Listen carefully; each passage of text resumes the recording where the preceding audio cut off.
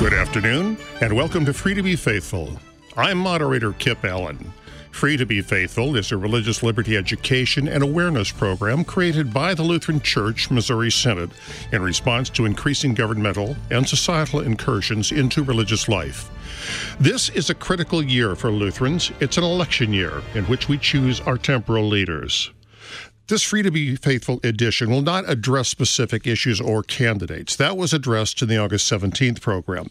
And interested listeners may hear that program on our archives at kfuo.org. Further, we do not endorse any candidate or party. Today, we address the theological implications of voting or not voting. Martin Luther taught of the doctrine of the two kingdoms, the left-hand kingdom of the temporal world and the right-hand kingdom of the spirit. God rules both, but he uses secular leaders in the left-hand kingdom. Where does that leave the faithful? Should we obey? What happens when government violates conscience? Must we participate in the voting process, or can we stand aside? Now, I'm going to depart from my usual role of moderator, and the reason for that is that I'm a layman, not a theologian. I once told a pastor here at the International Center that while I don't doubt Scripture or the Lutheran confessions, there's a lot I don't understand. And this is especially true when it comes to my role in the left-hand kingdom of God. I suspect a lot of the laity has similar questions, so what I'm going to do is I'm going to approach this program not as a journalist, but as one seeking pastoral guidance. Today's guest, Pastor Larry Bean of Salem Lutheran Church in Gretna, Louisiana. Pastor Bean is a graduate of the Fort Wayne, Indiana Seminary and has taught apologetics, economics, and government at Wittenberg Academy. And now I'm going to ask him for guidance regarding theology of the two kingdoms. Free to Be Faithful encourages our listening audience to ask questions. Our telephone number in the greater St. Louis area is area code 314-821-0850. Outside the St. Louis area, North America, the toll-free number is 800-730-2727. And the program may also be contacted by email at publicsquare@kfuo.org. Pastor Bean, welcome to the program. Thank you, Kip. Good to be on. It's good to have you, sir. I've got a lot of questions here to ask you. Great. One thing actually concerns a very basic concept of the two kingdoms. Now, we've done some early publicity on this program, the left-hand kingdom and the right-hand kingdom, and there's been some confusion. Some people have actually thought that that meant liberal versus conservative, but that's not at all the case. Could you explain a little bit about what is the definition of the two kingdoms? Sure. The left and right thing, you're absolutely right. It has nothing to do with liberal, conservative, left-wing, right-wing. I think that started in the French National Assembly when you had one party gathering on one side of the chamber versus the other. Luther's doctrine of the two kingdoms goes back many hundreds of years before we use left and right in that way. And I think that it's just a shortcut of saying that there are two things. I mean, whenever you describe that there are two options, you say, okay, on this hand you have this, and on the other hand you have that. And it's just kind of a shorthand way that Luther came up with to explain how it is that God uses authority in our lives. Because, I mean, from creation, he established authority. Adam was given dominion over the world in the Garden of Eden and so forth. So in our fallen world, though, God kind of divides his authority up in the way of the law and in the way of the gospel. So Luther kind of made a distinction. He describes it as how God rules us. I mean, God is the king of everything. So he rules, for instance, the church side of things, the gospel side of things. He gives authority to the church through the office of the keys to forgive sins, which is exercised by pastors, of course. And so that's one kind of authority. It's an authority of the gospel. So pastors have the authority to release you from your sins, to absolve you, to open the gates of heaven. Pastors don't have the authority to put handcuffs on you and put you in jail. So that's one kind of authority, and Luther called that the kingdom of the right. But God also rules the world and humankind through the kingdom of the left, which because of sin, we have to restrain someone at times from committing sin. We have to have mechanisms in place to punish sin and so forth. And that kind of temporal authority is what Luther called the kingdom of the left. So it's important to understand that God rules both of these kingdoms, and we as Christians live in both of these kingdoms.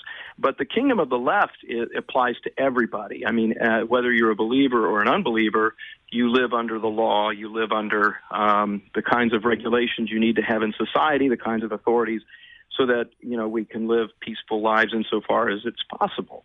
So that's really what the doctrine of the two kingdoms is all about. Now, one of the questions I have here is, what is our involvement in the left-hand kingdom to be? Now, I've heard people say, the scripture says, render unto Caesar, or that my kingdom is not of this world. Does that mean that we should be aloof from our role within the left-hand kingdom, or are we supposed to give slavish obedience to government? How does that work? It's a great question. I've heard Christians on both sides, especially when it comes to voting. I've heard Lutherans argue both sides of it. But I think the way to approach it is that there are kind of two extremes, and then there's kind of a via media, sort of a third way that our Lutheran confessions outline. And I think it's helpful to look to the Book of Concord when we want to find guidance of how to interpret Scripture, because it is very difficult, because you can pull one verse out of context and then say, well, this means you must vote, and then pull another verse out of context and say, this verse says you must not vote. So we have to let Scripture interpret Scripture, and as Lutherans, we've committed ourselves to the Book of Concord sort of to be an exposition of Scripture for us. But what I'm getting at is, like, for instance, in the Catechism of the Catholic Church, the Roman Catholic Church's guideline of doctrine, entry 2240, says that it is, quote, morally obligatory to, quote, exercise the right to vote. Now, I don't know how much in Roman Catholicism how that's really enforced, other than to say that it's a moral obligation that Christians have to vote in places where they can vote. But that does seem to suggest that you are obliged as a Christian to vote. It's almost a legalistic kind of a demand that you exercise your privilege to vote. Now, during the Reformation, there was a group on the other side of the fence, the Anabaptists. They were the more radical reformers who denied infant baptism and that sort of thing. They were pacifists, and they wanted no involvement at all in the kingdom of the left hand. In fact, they said it would be a sin to be involved in government in any way. So what do Lutherans do in this situation? Well, if you look at Article 16 in the Augsburg Confession, I'll just read a very brief part of it. Okay. Are you ready? Yes, sir. Okay. Our churches teach that lawful civil regulations are good works of God. They teach that it is right for Christians to hold political office, to serve as judges, to judge matters by imperial laws and other existing laws, to impose just punishments, to engage in just wars, to serve as soldiers, to make legal contracts, to hold property, to take oaths when required by the magistrates, for a man to marry a wife or a woman to be given in marriage. Our churches condemn the Anabaptists who forbid these political offices to Christians. And then in the Apology of the Augsburg Confession, it basically repeats this whole litany of things that Christians are able to do, and it mentions these things that these are things which a Christian can safely use. So, the Lutheran confessions say these things are not sinful to be involved in, but it does not go so far as to say that you must. It's really a kind of a matter of vocation, So we are free to be involved in government. We are free to be not involved in government. Well, that's part. It's a matter of, it's like an evangelical freedom that we have in the gospel to be involved or not involved. Now, that's one of the questions that I had, and perhaps I had a misperception of this when I was growing up. I'd always considered my duty as a citizen, as opposed to necessarily being a Lutheran. My duty was to vote. But I was having a discussion with a pastor the other day, and he said that is not necessarily true for the Christian. It is not sinful for the Christian not to vote. For example, we are looking at a very contentious election this time around, where neither of the two major candidates are acceptable to many, many people. So some people are saying, I'm simply not going to vote for either one. I'm going to sit out that particular round. Now, I would have thought not all that long ago that this was wrong, but I've been told by pastors that that's not the case, that it is not a sin to sit out when the choices are unacceptable. I would agree with that. If you drive around America, sometimes you'll see courthouses that have this Latin saying on them, vox populi, vox Dei, which means the voice of the people is the voice of God. And I think we sometimes approach government or democracy almost as like it's sacramental or that it's holy. It's almost like divinely instituted. But that's really not true. I mean, the voice of God is the Holy Scripture, not whatever 51% of the population vote on. Voting is your civil right. I think it's really more of a privilege than a right, based on that it's something that government grants you the ability to do. You're free to do it as a Christian. But, voting is a choice. It's an option. That's the whole point of voting. And, even in Robert's Rules of Order, you always have the option to abstain from a vote. That is your valid expression of your opinion. You might abstain for many reasons. It may be none of the above. It may be, I don't know enough about this issue to weigh in. It may be, I don't really care whether we have pepperoni pizza or sausage pizza. I'm going to just abstain and let the majority decide. But, even in our churches, most of our Missouri Synod churches operate under Robert's rules in our voters' assemblies. And, if people don't vote on something, they can abstain. I mean, we don't excommunicate somebody for abstaining from a church vote. So more so, should we not chastise someone for opting out of an election? I mean, I know that there's these, a lot of PSAs will basically give you the impression it doesn't matter who you vote for, just vote, and I think that's kind of a dangerous thing. I'd rather, if somebody's not sure or not informed, maybe it'd be better for them to sit that out and let other people who are more informed or whatever, to cast those ballots. But no, I agree with the pastor who said that it's really, as a Christian and even as a citizen, a non-Christian has the same prerogative to vote for A, B, C, none of the above, or whatever. Pastor, we have a caller, Cheryl from Indianapolis, who would like to ask a question. Cheryl, please ask Pastor Bain your question. Okay, thanks. Thanks for taking my call. Anytime, Cheryl. Every time I vote, even if it's for the city mayor, I tend to be a one-issue voter. So I try to discern as well as I can, is the candidate pro-life? And that's the only issue that I consider. I ignore everything else. And my question is, if you have a candidate ahead of you that says he thinks the duty of government is to protect the sanctity of human life and to protect those who are vulnerable at any stage of life, does a Christian have a choice not to vote for that candidate? It's a great question.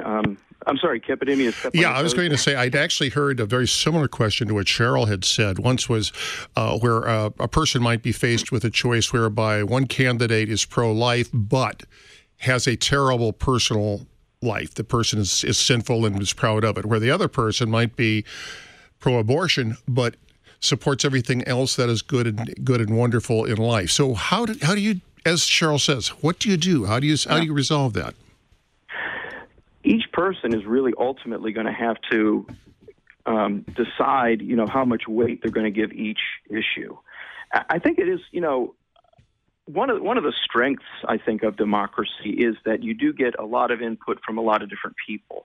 The way you voted when you were 18 may be different than the way you would vote when you're 35 or when you're 65, depending on your life experience and so forth. And getting a lot of input from a lot of different angles, hopefully you achieve some sort of consensus, although democracy often boils down to 51 versus 49, and you're more divided than ever. But in terms of voting pro-life, you remember, we Christians are obliged to serve and love and serve our neighbor. So certainly defending people who are in danger of having their lives taken away from them. That is a Christian duty. And whether it's done through voting, whether it's done through activism, whether it's done through financial support of life causes, prayer, all of these things are within the realm of Christians to do. I mean, some people are more equipped at doing one thing versus another based on physical abilities and financial abilities and so forth.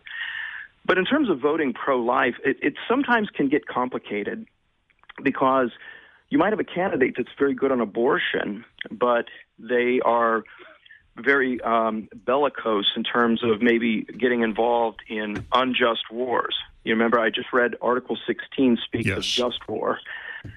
And if you might have a pro-life candidate that's very pro-life on abortion, but they're just itching to start a war overseas that's going to cost millions of lives of people in another part of the world. And sometimes it can be a very difficult choice that you have to make, and it's a messy, fallen world we live in.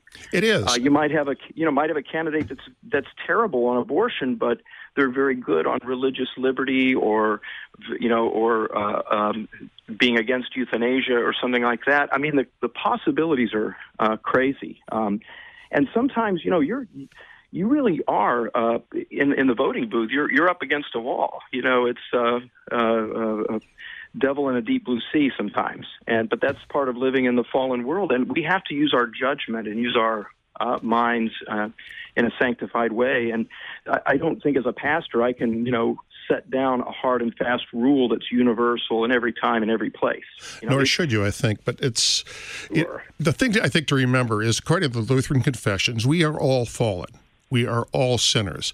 So anybody who's going to be on the ballot, it is always a choice of the lesser of two evils, or as we may say, just evil and evil. It doesn't really matter. Unless Jesus himself is on the ballot, we're going to have to make a hard choice. And I'm not, it's something that I personally have to approach it with a lot of prayer and wait for that little inner voice in me to tell me what to do and hope that I'm listening to the right voice. And you're... That's a very good point, Kip. I mean, it's the total depravity and fallenness of the world it makes these things sometimes very gray issues.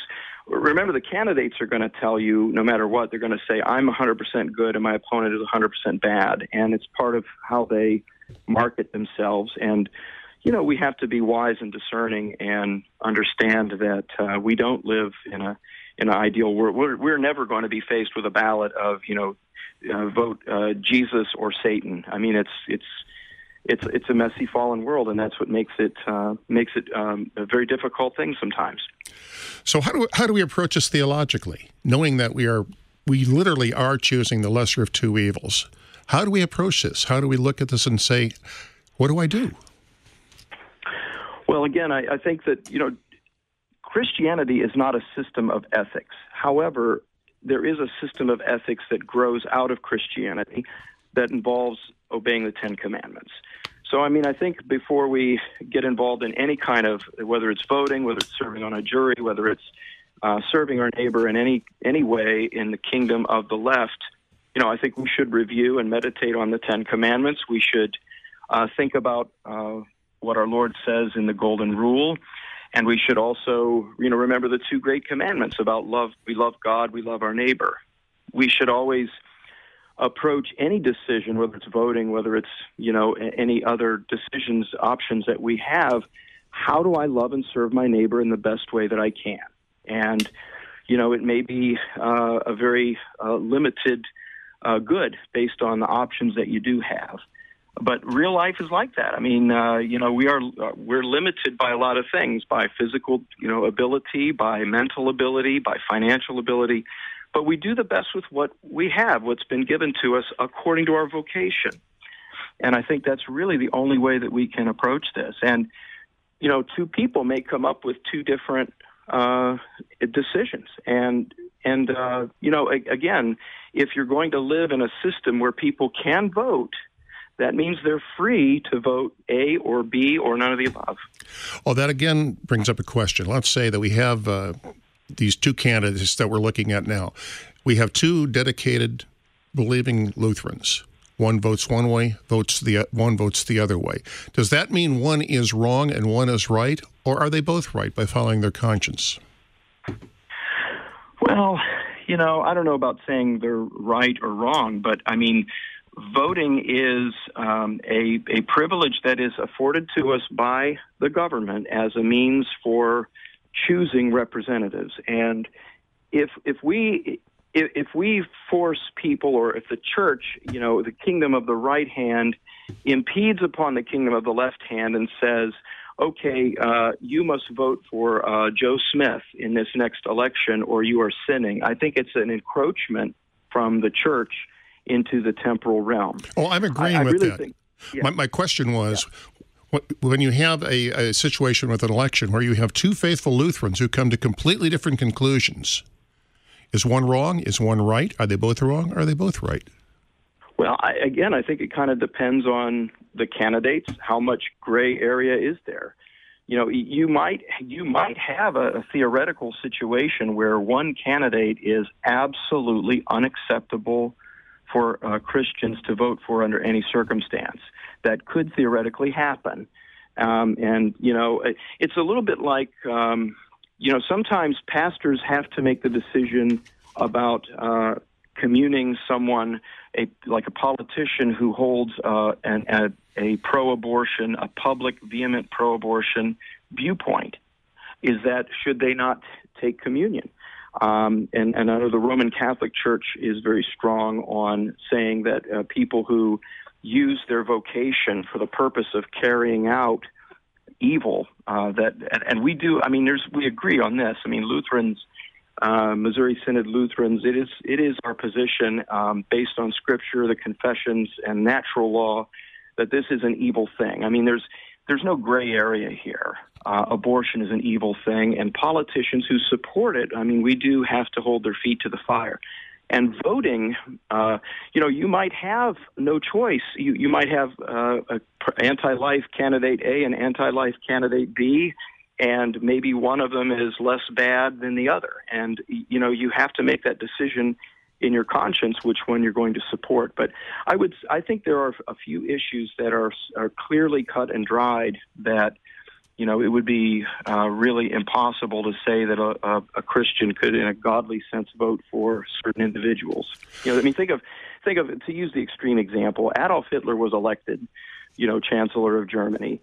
If a candidate were running on a platform that I'm going to pick out an ethnic group and put them in concentration camps and exterminate them, I'm not prepared to say, hey, Lutherans can vote either way on this in good conscience. But most issues are not that cut and dried in the real world. You're correct. And there is a situation also, I think that Cheryl alluded to. Say that we do have a situation where the Lutheran, the Christian, cannot vote for either one of the two main candidates. But there are other candidates way down the field. We're voting for Congress. We're voting for the Senate. We have local elections as well. Should we participate in those? We can participate in those while not necessarily participating in the one election, but we do have to participate in the others. Let me rephrase that, because I used the word have to, and I'm not sure that that's accurate in this case. That we have the option to. We need to look at these other races as well. Yeah, absolutely. I mean, usually, the presidential election takes all the attention, but when you get in the booth, typically you have you may vote for president, you may vote for senator, congressman, you may vote for governor, there may be a mayoral election, there might be some tax issues. So there's a whole plethora of things that, and I think it's the same thing applies. I think you're free to vote for in every single question. You're free to vote in some but not others, and you're free to abstain.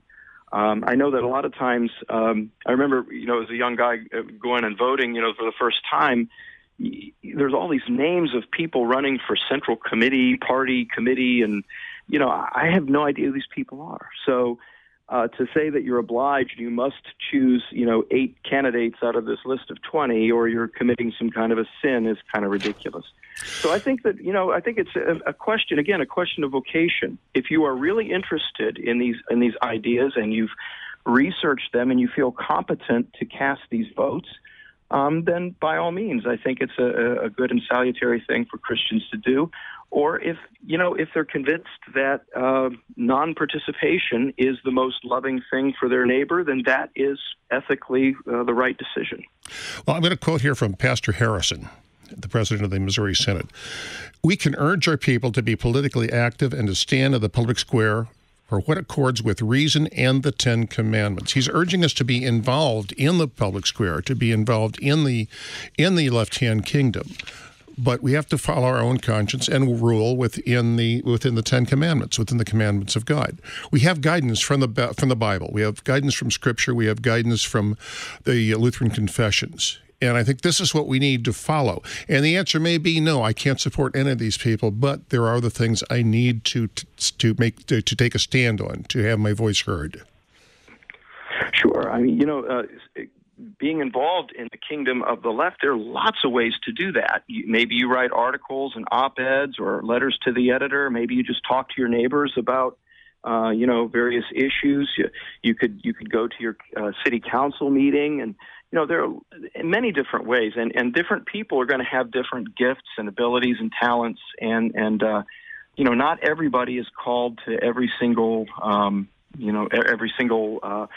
vocation. So. I would say that it's a good and responsible thing to serve your neighbor through through whatever kinds of things you can do in the kingdom of the left.